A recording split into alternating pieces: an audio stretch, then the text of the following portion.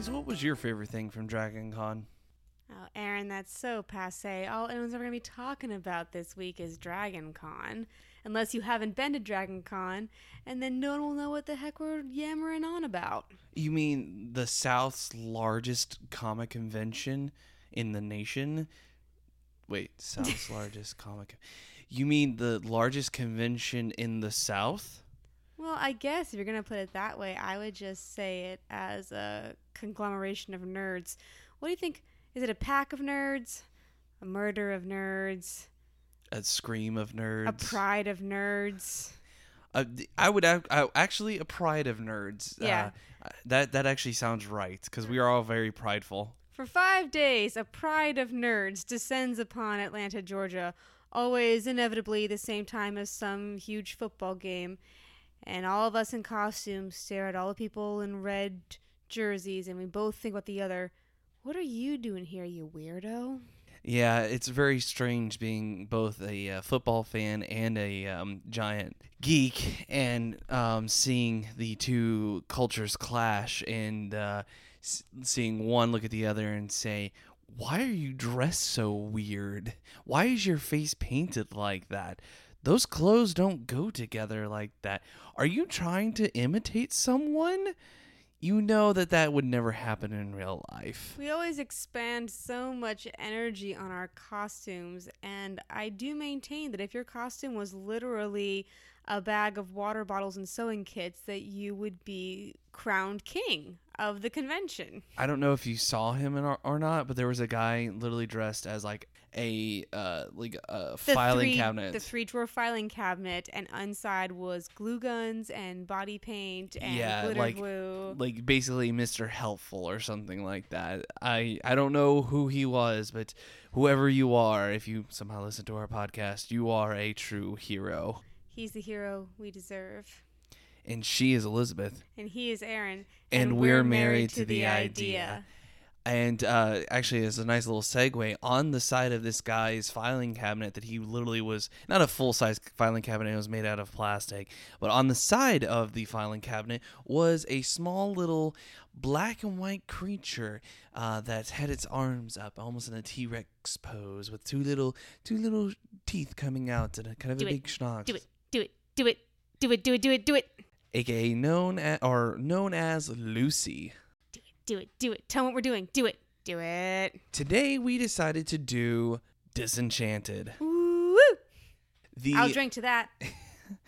The most recent adventure from Matt Groening. I just said his name the other day too. And Aaron, if we can't get his name right, we have to leave.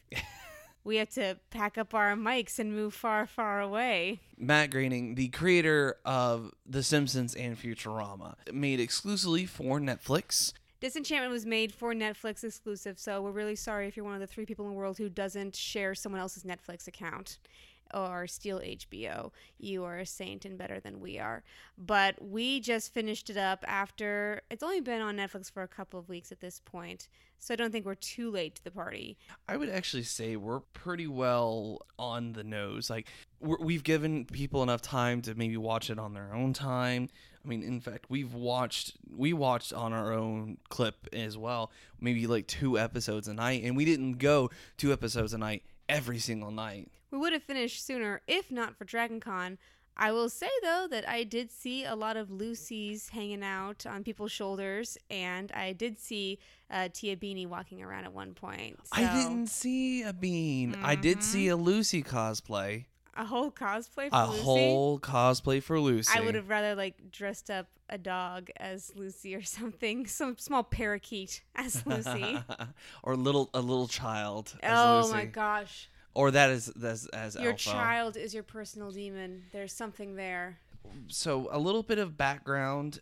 We love Futurama. We will every so often just hop on Netflix and watch Futurama back to front and enjoy it. A full quarter of our references are from that show. I was trying to come up with a relevant reference. Let it be organic, babe. Yeah, I was trying to force a square peg in a round hole. It wasn't going to work. So the level of intelligent humor, along with the lowbrow humor, let's be perfectly honest, that Futurama has is balanced enough that I can watch it and laugh at the dumb jokes and still be able to appreciate the highbrow humor that they have. And of course, our friends and friends of the podcast, Michael and Allie. Hi, Michael. Hi, Allie. Hope you're enjoying Kansas City. I think they helped enhance our appreciation of it because they would tell us little things here and there. And of course, we all would always quote it at each other.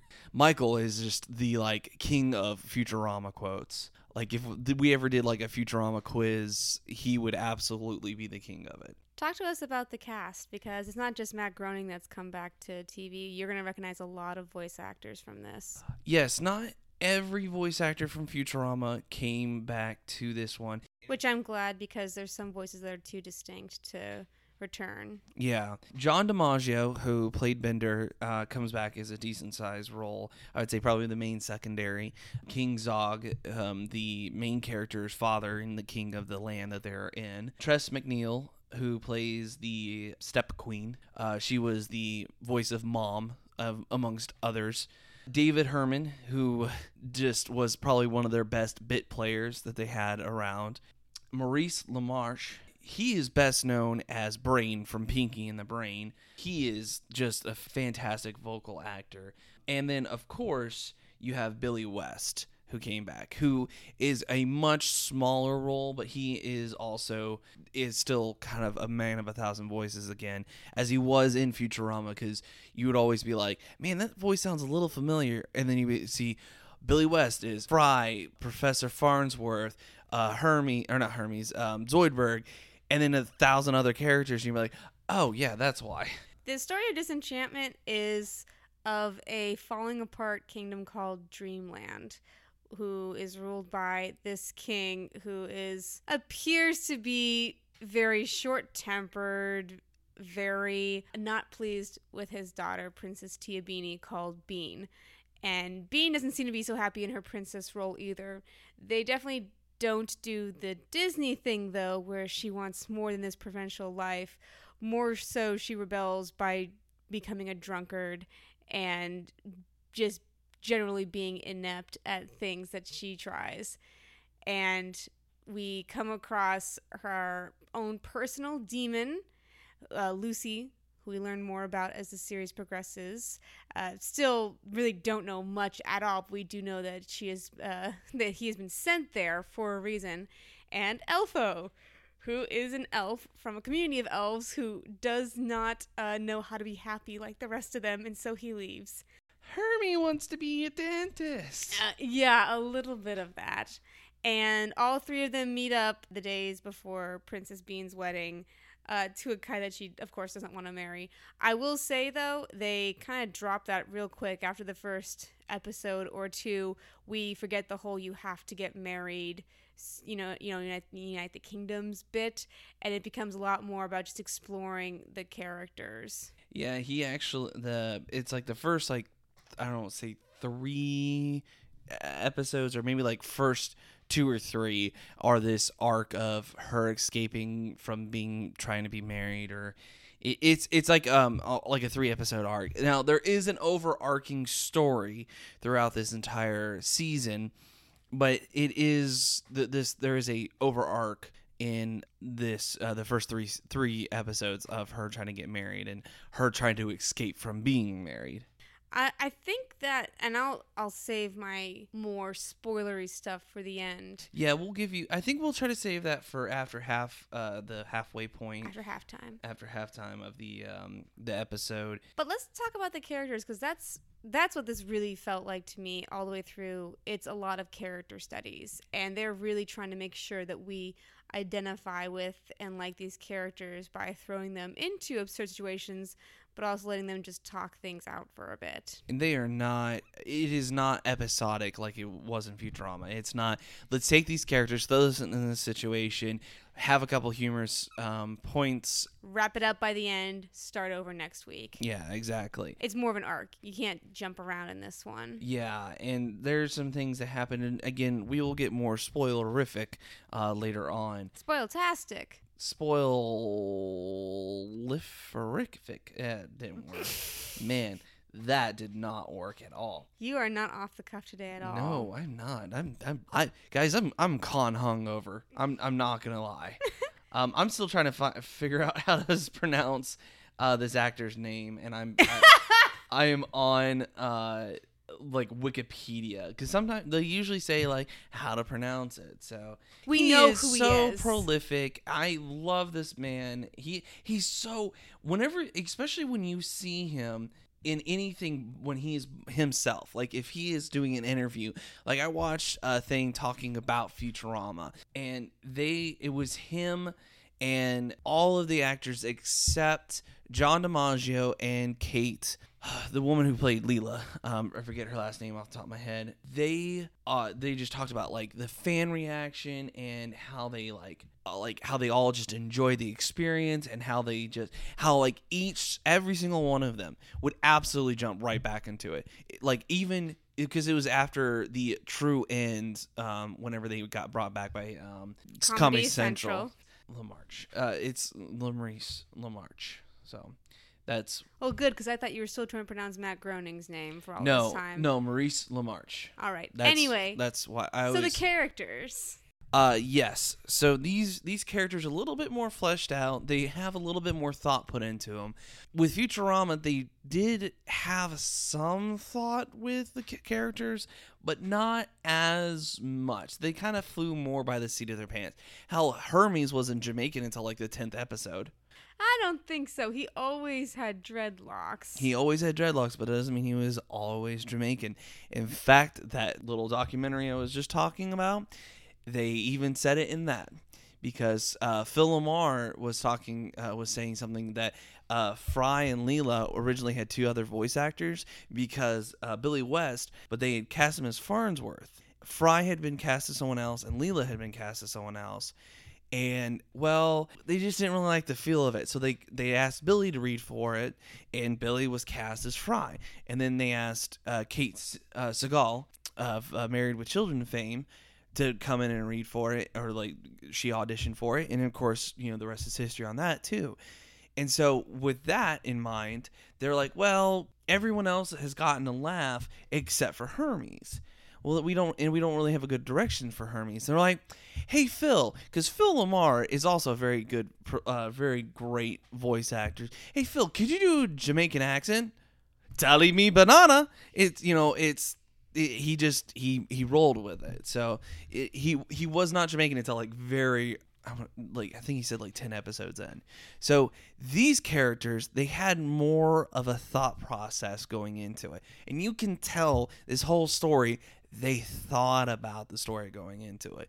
Futurama, they had some ideas, they had some plans, but they had to roll with the punches a lot more. This one, they're able to, let's say, take their time and flesh things out. That kind of works at their disadvantage a little bit, but not entirely.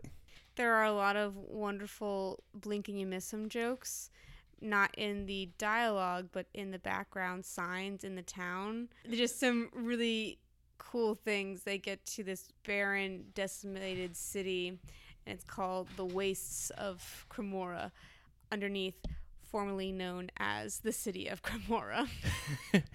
I saw a picture gallery of all the different signs from Simpsons. Absolutely same thought process. It's a great way to flesh out your world and provide humorous reasons to take a look-see and see what's going on.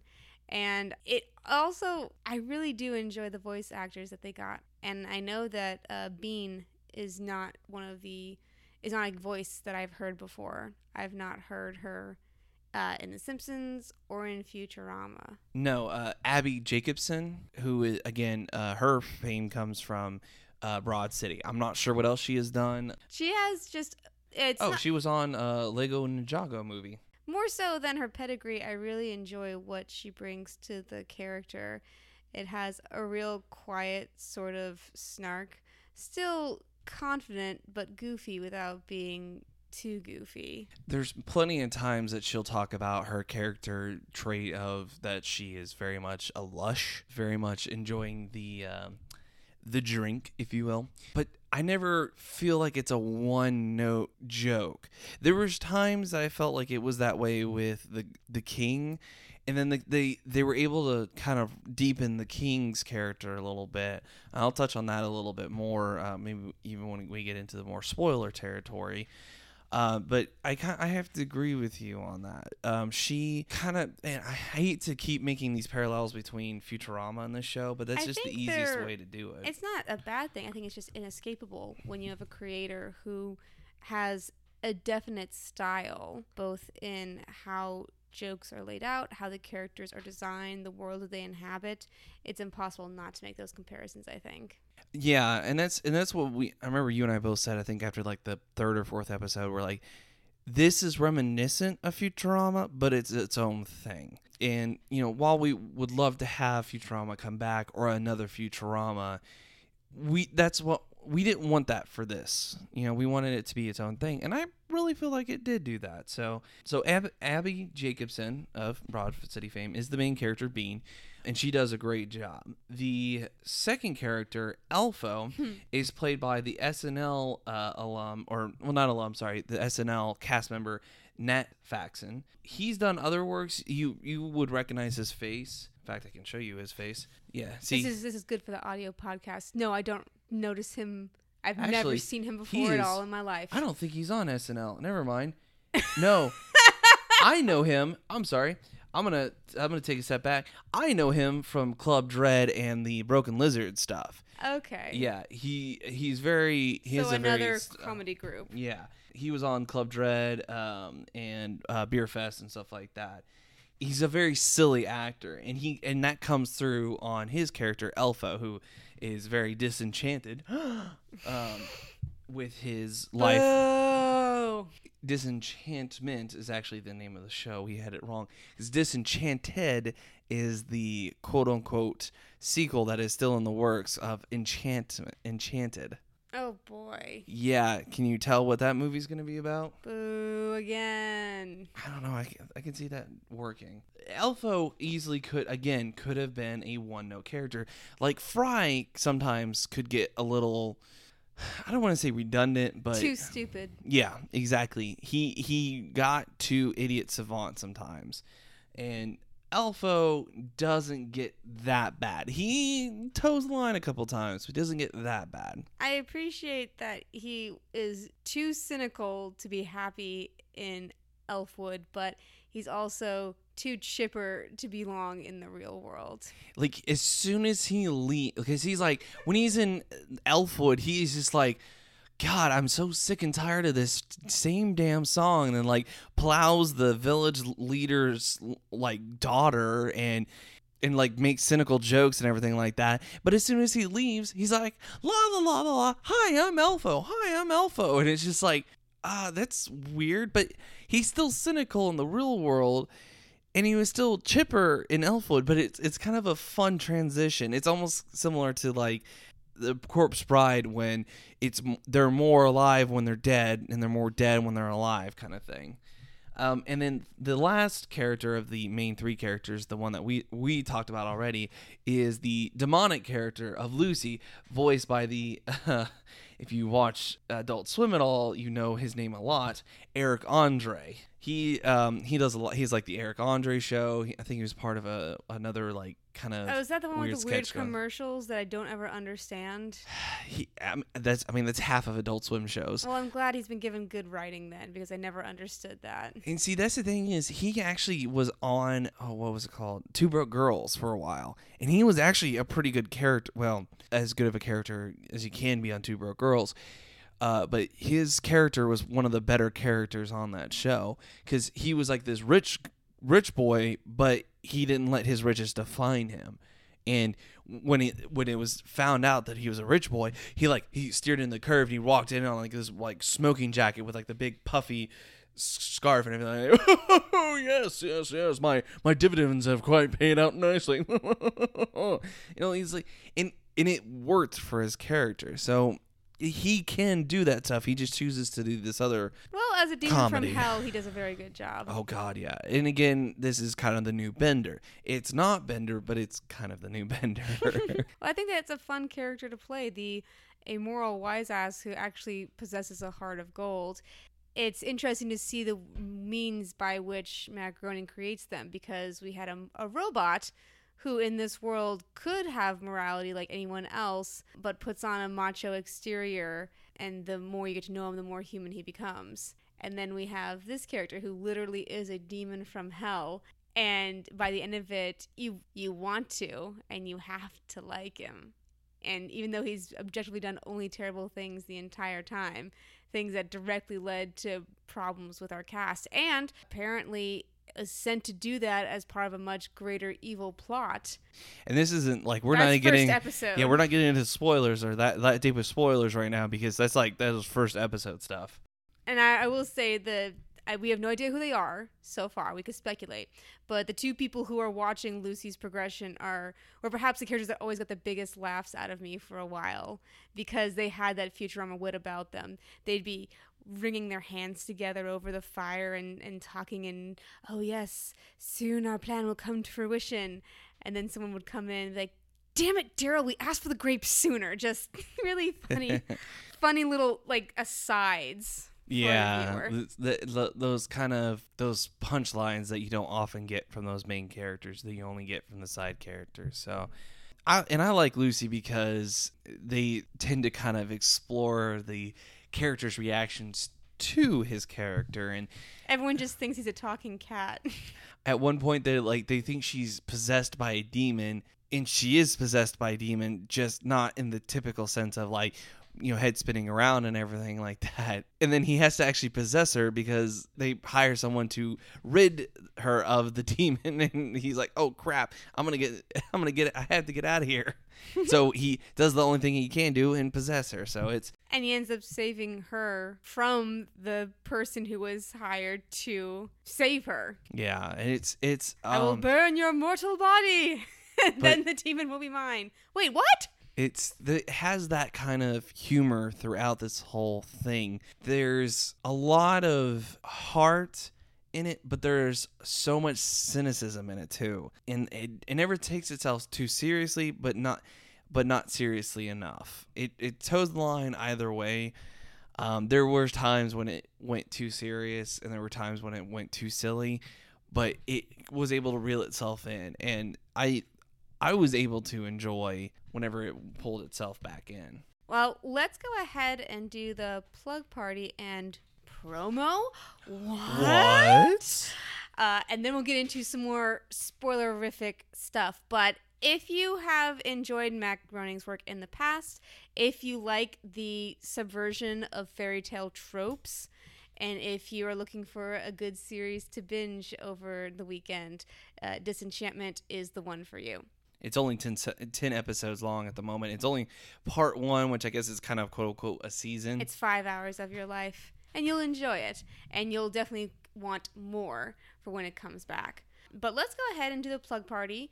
As always, you can find us on Facebook at Married to the Idea, Twitter at married2theidea, email us at marriedtotheideareviews@gmail.com. We are on SoundCloud and iTunes for downloading pleasure. If you have a long ride to a convention, we are a good thing to have in the car. Yeah, we didn't have a long drive. We didn't have a super long drive, but listening to podcasts and stories and stuff like that, coming back helped me stay awake after 3 days, 40,000 steps, and a lot of sweating. Yeah, sometimes when you don't have anything to talk about yourselves, but you still want to be stimulated, it's really cool to be able to listen to a podcast or an audiobook or something that you can really sink your teeth into without taking your eyes off the road. Aaron, if only we had a service that provided that.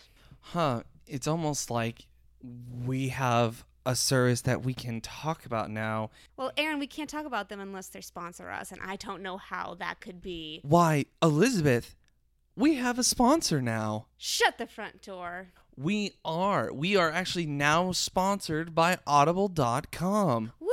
First sponsor! Ding that bell! Ding, ding, ding. For you, the listeners of Married to the Idea, Audible is offering a free audiobook download with a free 30-day trial to give you the opportunity to check out their service.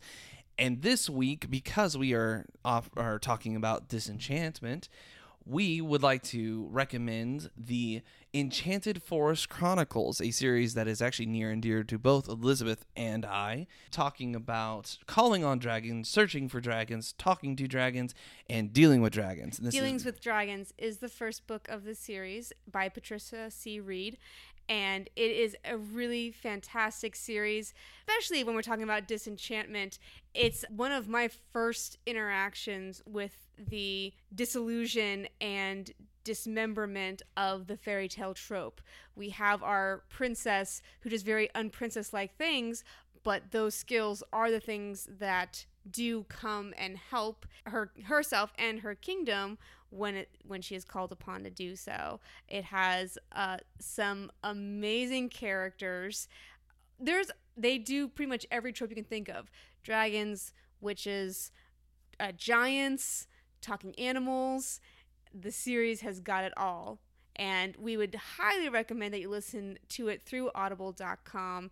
It's a really good read, and if you enjoy it, there's 3 more books in this series that you can listen to too. Yes, so that is the Enchanted Forest Chronicles by Patricia C. Reed, and that's W-R-E-D-E. And to download those books or any of the other ones available at audible.com, please go to audibletrial.com/marriedtotheidea. Again, that's audibletrial.com/marriedtotheidea for your free Audible audiobook. And Audible's super cool. You get to pick out any book you want during this free 30-day trial, and you get to keep it. Even if you decide not to hang around with Audible, that book is yours, and you can listen to it whenever. So that's a really cool thing. It's like a library, except not, because it's not physical, and you get to keep it. So really something like a library. I don't know why I'm talking. audibletrial.com/married to the idea to start your 30-day free trial and pick out your free book. Yes, so thank you to Audible for sponsoring us. So, before we jump into that, as you hop onto your phones or your laptops or computers to get that trial, be sure to also go to marriedtotheidea.weebly.com/just4you with the number 4. No, you always think it's number 4. I always think it's the number 4. And it never is. It's just FOR, just for you, to get your free sticker. We gave out some stickers and buttons this weekend to other people, so we hope that those folks who we gave those out have decided to join the Married to the Idea fan base, and maybe now you can the meaty base. I've been playing around with our acronym. It's Meaty? MTTI, so meaty. Let's keep playing around with that. Oh, okay, I'll work on that. Yeah. So, yeah, be sure to request your free sticker. Now let's jump back into some spoilers. Do you think that there are pros and cons to this being a Netflix exclusive series? Because this always comes to mind when I think about why a series decided to go through a platform as opposed to on TV. Because there are certain things you can do on a network or can't do on a network that you can do when it's Netflix. Aaron, are you dead? I'm not dead yet. Okay. So Disenchantment is strictly a Netflix series. And when we watch it, we see that they get away with some things or do some things that wouldn't show up in a show that you saw on Fox or ABC or NBC. At the same time, I feel like creators have a greater level of control when they get to do a Netflix show, because it doesn't have to go through trial and error. There's no chance of it getting canceled. They buy the whole series, the whole thing gets aired. Unless it's so offensive for some unknown reason that they would just pull it. I've never seen that happen. I've never heard about it happening. So do we feel like because he didn't have to jump through as many hoops that the series is better or suffers for it? Well, first off, whenever a Netflix buys a show or Netflix does a show, even like this, they don't buy the whole show. It's more so, it's still closer aligned to normal network television, where they will maybe closer by a season, Well, or yes, they'll but buy. no, I get that. But when you have it on every week a new episode gets released, they can cancel it mid-run. There's a billion shows that have fallen into the graveyard of forgotten shows because 3 episodes in, they weren't getting the numbers, and so they just trashed them. And Netflix does not share the numbers of its viewers. They do not share the information with people, so we are still always wondering, okay, is it actually doing really good, because they are not sharing those numbers. So when a season gets released, it's the whole season. You get the whole thing right off the bat, so there's no chance of it getting canceled. Well, yeah, but you still do run the risk, because they still do have analytics of if people are watching the show or not. Oh, sure. Because that show Sense8 was kind of popular, but they still canceled it. Mm-hmm. So shows can still get on the chopping block. And they do have things where they do have shows that they release episodes one at a time. That's more of Hulu's game, though, let's be honest. Well, that's because Hulu has different ways of approaching it. But Netflix does, I think there's one or two fairly popular shows, and I'm forgetting which, that will release it one at a time. I know the Joel McHale show released all of that's exactly what I was thinking of. The Joel McHale show came out an episode at a time for a long time, and then he released 6 because it's a kind of a weekly show. Yeah, like that's the point. The show can only work if you film it every week about something else that's happening. But that's sort of. But that's a different format, again, entirely from most Netflix shows that Netflix is creating whole cloth. Again, though, does that answer the question? Do you feel like it suffers for being that format? A couple smaller points, yes, but overall, I think it's stronger for it. It felt like not as tight. It felt like there were definitely edits that needed to happen. Like there needed to be more rounds of edits. Someone needed to take a look and say, this shot goes too long. This silence is weird. There's 3 seconds of a shot where nothing happens, and then it cuts again away. There are these little things that could have been trimmed out, and I don't know why, and I have to think it's because of the format. It might be because of the format, and it might be because, sometimes when you have a creator who's used to doing for shows, or is still creating for a show, or is still the head honcho for a show that's on air, as it like with Matt Groening, Groening, like with The Simpsons, or has created multiple shows like Matt Groening again with Futurama and The Simpsons, and having to do for commercial breaks and having to be for air on television where you can't get away with more, like debauchery and, beheadings and stuff like that. You've got these situations where, yeah, you have more wiggle room, you have more freedom, but sometimes when you're like, oh, well, I can do more, but it doesn't always mean you should do more. Yeah, he's done this before, so this isn't like a person who's untested going for a Netflix show first opposed to being on the air. He's done the 30-minute show before. He knows how to do this particular format, and most of the shows are right under 30 minutes. But even then, sometimes it feels a little flabby, like there's excess of scenes that don't compel or entertain, and I'm trying to figure out what those scenes are there for. I think it kind of suffers a little bit from the Netflix affliction, if you will.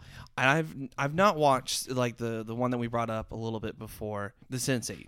Never watched it, but I've heard that it starts slow. And then we've watched Stranger Things, where you and I are both fans. We've watched this. They all seem to kind of suffer from a weird thing where it starts slow. It's not necessarily a slow show, because in the first 3 episodes, a lot of stuff happens. But then it does tend to hit a rut, and it kind of has to almost do this roller coaster where it like goes whoosh, tick, tick, tick, tick, tick, tick, tick, tick. But once you get over that first hill, it starts going and you enjoy the ride. And I think what happens is that might be something to do with it being on streaming.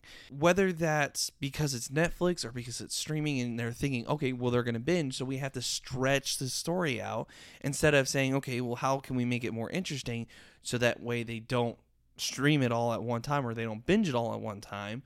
or we make it compelling that it's okay throughout the whole thing, like spread it out evenly instead of having it all more near the end or having it a little bit at the beginning and more so at the end. That is an equation that has not been truly figured out yet. Because if you remember back with Stranger Things, you had a great opening and then it was slow. It was atmospheric and that's why it worked, but it was slow. This one here, it had the little hills. It kept you interested in it. And of course it was funny, so that's why you kept wanting to take the ride. But with other shows, it may not work as well. So maybe that's why. Okay. Well, then here's another question then, maybe not so meta, more about the actual show we're talking about here. Are we supposed to like any of our main characters? Now see, that is a loaded question. It's so and loaded. I hate you for asking it. I don't like asking it. The farther we get, the more I don't think we're supposed to like them there's a perfect character here that we can get behind. They're compelling, and as always, I think a compelling character is better than a likable character. Yeah, that's true. And as long as they're compelling, they're propelling the narrative forward. There was a thought that it was going to be Elfo. There was a thought in my mind as we walked through the first couple episodes, he's going to be our moral center. He's a cynic, but he always looks on the bright side of things. But then the whole weird relationship that he's trying to have with Bean kept throwing me in really bad sitcom territory. Like, if you like her, ask her. And don't just moon about her in the corner. It's a little too Niles Crane from Frasier sort of. I'm just going to admire will they, her. Won't they? And I don't get that, honestly. It's weird to me because it seems to be entirely one-sided. And definitely by the end, I do believe they're friends. And I do believe that they have a friendship mutually.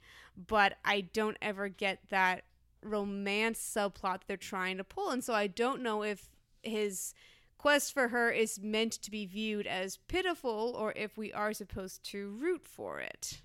That didn't make sense to me either. Like, okay, if you have a crush, you have a crush. Okay, if you do things because of your crush, you do things because of your crush. That's one thing. But it did feel pushed a couple times. Like, there's a whole episode dedicated to Elfo basically coming up with a lie because he felt embarrassed that he was about to kiss Bean. But instead of just owning up to it and then making fun of him for it or doing something else, they had to do the classic sitcom. No, I have a girlfriend and she's from way up north and she has long red hair and she has one eye and they just so happen to find this character. That's classic 80s sitcom thing. They don't even like poke fun at the fact that is a classic 80s sitcom like trope. Yeah, they could have said that way. I mean, Lucy does get close to it. Like, let me guess, she's from Canada. Yeah, exactly. And I do like when they do finally find his quote-unquote girlfriend and the turn that her character takes. I enjoyed that. I enjoyed Tess. I enjoyed what she brought to the table. They made her more than a one-off, I suppose. More of a... Yeah, they did bring more depth to that character than they could have. And again, they could have just left it at. And it definitely felt like they were trying to get a message across with her that, you think I'm weird because I'm different. But the whole thing is the whole kingdom's full of weird things. There's a prince who's a pig, and he just hangs out in the background for a lot of this. And there's a lot of like ideas that they'll have that they'll kind of throw out there and see if it sticks, and it doesn't. And that's okay sometimes, and sometimes it isn't. There's a mysterious sex cult under the castle that never gets brought back up again. Nope, they only talk about it one time. There's a Viking society that comes around and they're actually pretty cool until they find out that they have elf's blood, and then it's just like, oh no, we must destroy this kingdom and we must take over it to get the elf's blood. And it's like, so let's talk about why I think for me this is a completely different show than Simpsons or Futurama, and you've hit upon it before. It's that it is not, you can watch any one of these at any time and get the gist of who these characters are and what's propelling them and have some fun with them. These are demanding to be watched in succession. They're demanding that you listen to the story. And that's what makes me feel like Disenchantment, more than anything, is a D&D campaign. It's classic Dungeons and Dragons, and the reason why it took me so long, it took me until the 10th episode to come to that realization, because I'm just sitting there thinking, okay, so it's not just a joke farm. It's not just all about the jokes. There's also a story here, and there's characters here, and there's supposed to be sad moments too, and then it gets real sad, and then there's some sabotage and time travel debauchery and a cliffhanger ending. And I said to myself, I'm watching Harmon Quest. We've set up characters. They've been moving themselves some for, seemingly without intent from scene to scene.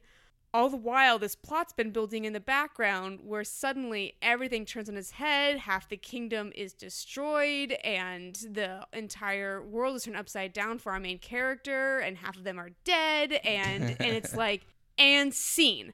And I'm like, this is a D&D campaign. Everyone just got screwed so royally that they have to come back for another session, because how in the world are they going to get out of this one? Hey, where am I? You're outside in the pub getting drunk.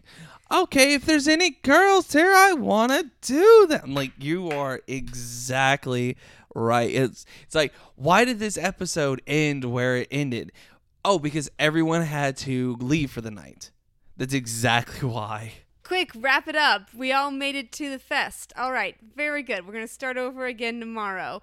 By the way, you guys did not at all get close to what I had intended for you to figure out, which was the main plot. But no, go on drinking and doing impressions of each other. That's fine. We'll get back to it eventually. Oh my God. Guys, the ceiling's about to collapse on us. Bean. Like, why are you trying to? No. Like, did you just try to kiss? No. My character didn't do that. No, Elfo didn't try to do. No, in fact, Elfo has a character. You know what? Like, this. Excuse me, Dungeon Master. I need to make a new character sheet for his girlfriend. I need you to know that she was there this whole time, and And that's not a bad thing. Like, that's the coolest thing. That's the coolest conceit I've ever come across in a show. Because they're not, like, hinting at they're all being played by other characters. That's not what this is. They are just suggesting, what if the stupid D&D campaigns you do with your friends where you just get drunk and try to progress through plot and you do it terribly, what if we animated that and turned it into a cohesive show?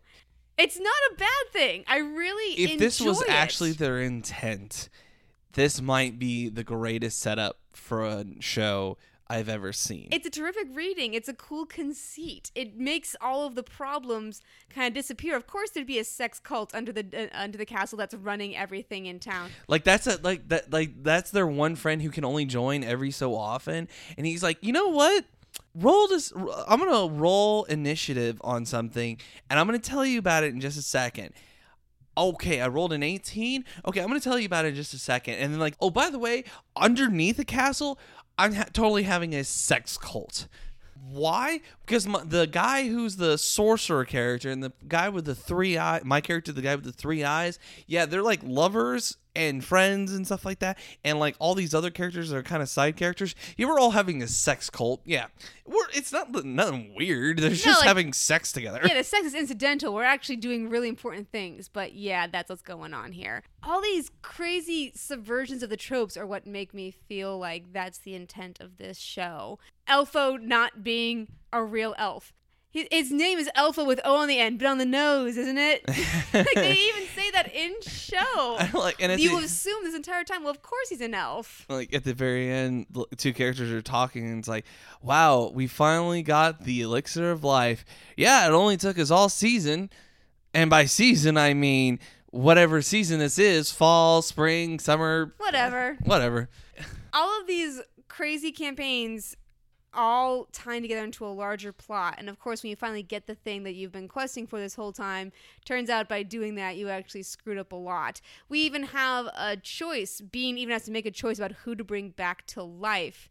And I don't think I will say that, because I think that's probably the coolest twist that I didn't see coming. But unlike some twists that I hate just for twist's sake, it definitely makes sense when you really look down at it. And curious to see where it's going. It is not by any means wrapped up by the end of No, this. no, this is the end of the 10th episode, and you're like, I'm sorry, what? Excuse me. DM, what happened? Please, sir, may I have some more? And of course, we're not going to have any more until like 2019, 2020 because Netflix shows and long waits. I think the compelling thing about this is that our main character, Bean, she does feel inadequate. And in true D&D fashion, the more right things that she tries to do, the worse she screws herself over until the end where she really has no idea what's going on. We all think she's made the right choice, but oh no, whoopsie daisy, bad things on the horizon. And that's what you do to your main character, not just in D&D. D&D is an easy axiom to use because it pulls on good storytelling if you have a good DM. The bigger idea is that to make your character relatable and to see what she's made of, you put her through hell. And so far, they've been doing a really good job of that. They had a dead mother and an absentee father as she grew up, turning herself into a lush that drinks to escape her life, to escape her father. But she desperately wants connection and contact and affection and doesn't know how to get it. No one knows how to be near her because she's a princess and her father is crazy. She has a stepmother and she tries to be diplomatic and it fails again and again. And things that she's really good at are fighting and drinking. I drink and I know things, and I fight things. And I can definitely see the arc for this because she's still arcing. We still don't know where she's going to end up. She's still been failing miserably. So at this point, she can only go up. We can only learn more about her and her character. And I will say, normally the whole dead mom cliche tends to make certain characters unpalatable for me just because I feel like it's an easy well to dive into. But they do a good job of weaving it into her backstory and the king's backstory. And like I kind of brought it up earlier, the king I thought was just going to be this one-note character, like they, like, oh, he's an angry guy, kind of the why I order, that kind of character. And there, after a while, he was just, bring him on for a fat joke or bring him on for an angry joke. But then they would bring him on and they'd give him an emotional scene. The last couple episodes, it's like every time they would come on, it would be an emotional scene. Yeah. And it's like, oh, crap, they actually have plans for this character. Like, that's where the show hit the stride, was those last 2 episodes. And there's definitely, I can feel that there's a reason why. And I'm very interested to see what season 2 has in store because it's not going to be Futurama. And it's not going to be Simpsons. It's its own thing now, pretty much. And I think when the jokes are there, they're there. They land, without a doubt. But there's so many times that there isn't a joke. And it's so strange when it does pop up again after so long. So maybe they could work a bit more on weaving those two together. Because Futurama had heart. Do not misunderstand me. It cracked jokes all the time. You cried. I cried at Futurama all the time. There are episodes we can't watch because of what they contain. So let me ask you this question. So there is a funeral scene. Why did that funeral scene hit less than the funeral scene in Futurama? The very specific one. That one hit. There were some very big emotional scenes in Futurama. Those, like, almost every single time hit hard. And like, I know exactly what to expect. I know exactly what's coming. I know what I'm going to be feeling, and I feel it to the same degree every time. I can tell you why. Because there's actually been a couple times where characters were supposedly dead in Futurama. And as long as they came back by the end of that episode, you knew that it was all going to be fine, especially as the main cast of characters. But there are people who are dead in Futurama, and the reason you can feel that is because you know that Fry is 1,000 years into the future, and everyone that he has ever known is gone. So whenever you see that scene again, it's like replaying a memory from your past, from if you've ever lost a parent or a grandparent or a pet. You know that because you are here, they are not. You know that if you ever got to see him again, it would be fleeting because you would always have to return to where you are today. And I am going to say very much so because we have 3 main characters that this death is not in any way permanent. I'm gonna pull a Marvel out of my butt and say there's no way he's gonna stay dead because he rolls off a cliff during his own funeral and falls into the ocean. We are going to see him again. He didn't get lowered into the earth they didn't put dirt on the coffin.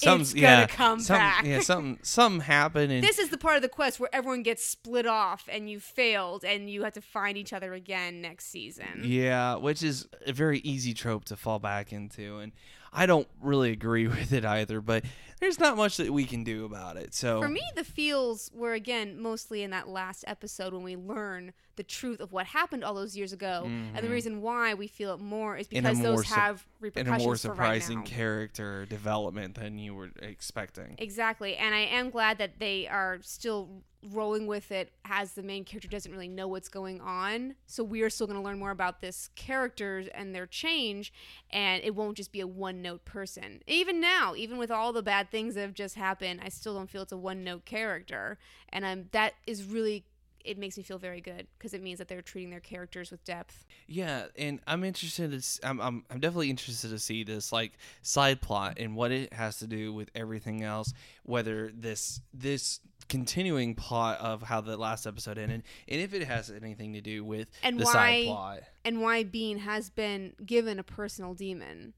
That's going to be a real big thing because it's not just they wanted her to cause mischief and mayhem. They clearly had a plan in mind that was set in motion and has been achieved in some degree by the end of this season.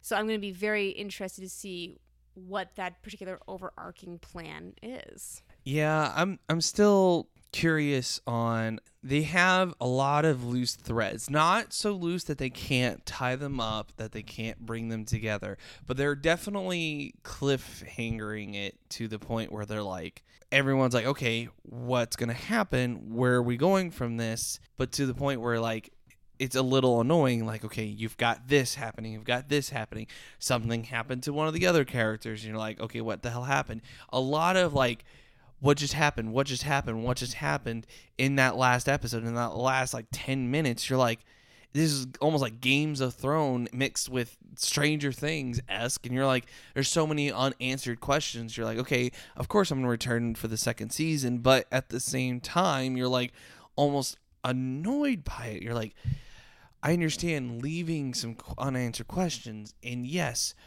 definitely have those entice people, make them foam at the mouth to come back. But good God.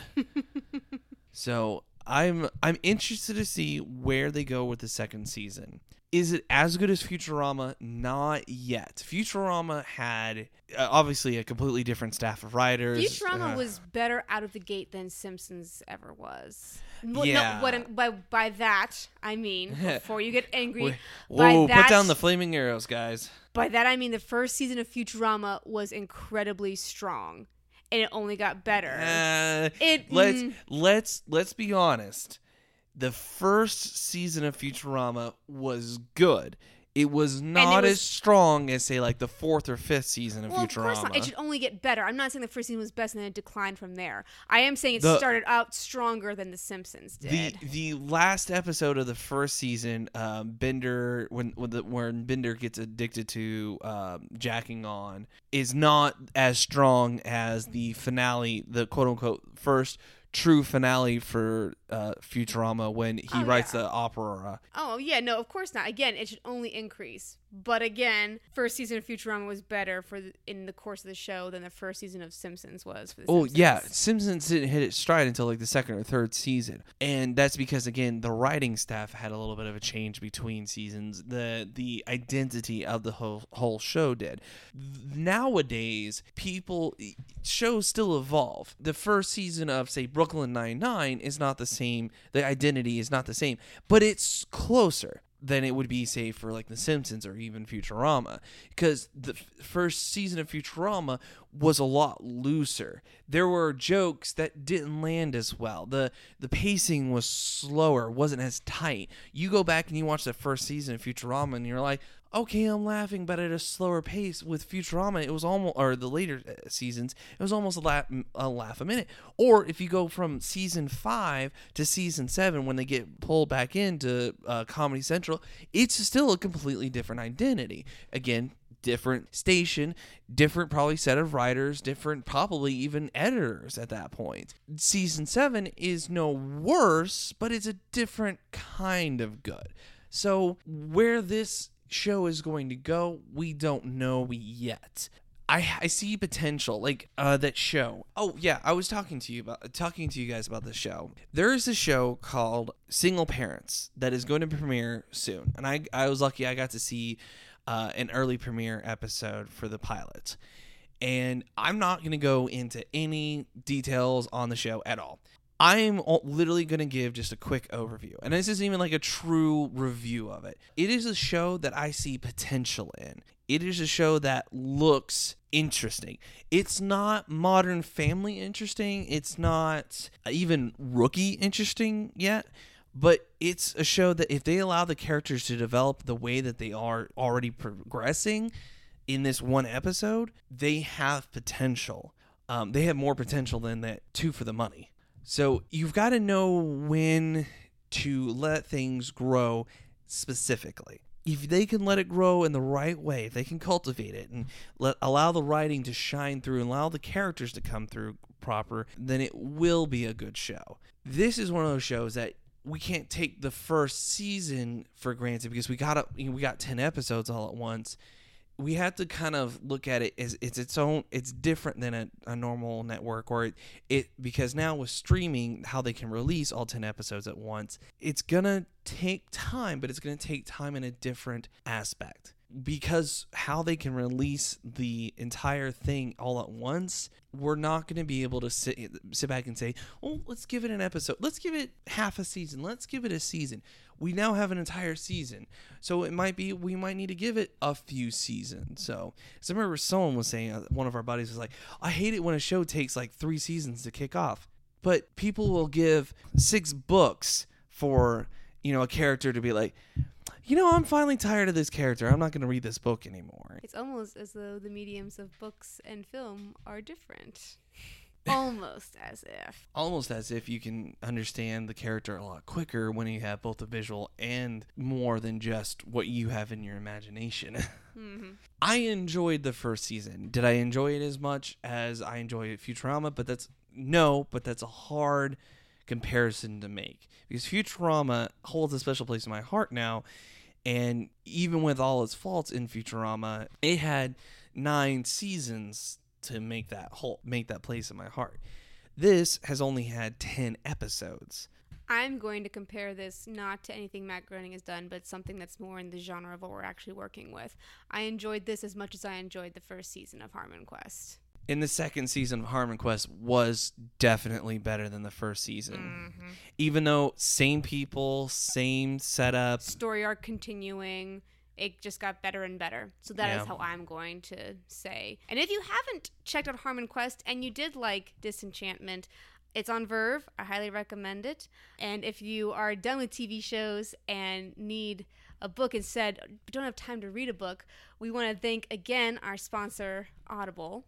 And recommend once more the Enchanted Forest Chronicles by Patricia C. Reed for some more disenchantment of fairy tales. Yes, which we also do want to give a shout out to Verve itself because it is a great service. But I prefer it because you have a lot of different options along with the Bim Bam Bam series. But you there's a lot of anime stuff. So for an anime nerd, they have a lot of different choices. So today's podcast was brought to you by Audible. Get a free audiobook download and a 30-day free trial at audibletrial.com/married to the idea.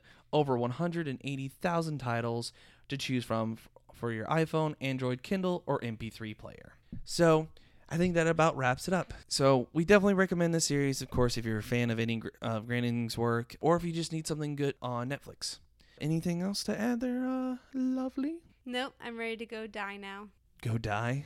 Yeah, because you died midstream from con flu, and now I'm gonna go die from con flu. Oh God, yeah. Con crud is a unique kind of hangover. Sometimes it can affect you in the middle of a convention. Sometimes it can hit you right after. And protect yourself. Tell your loved ones. If you don't talk to your child about con crud, who will? Until next time, guys, she's been Elizabeth. He's been Aaron. And we're married to the idea.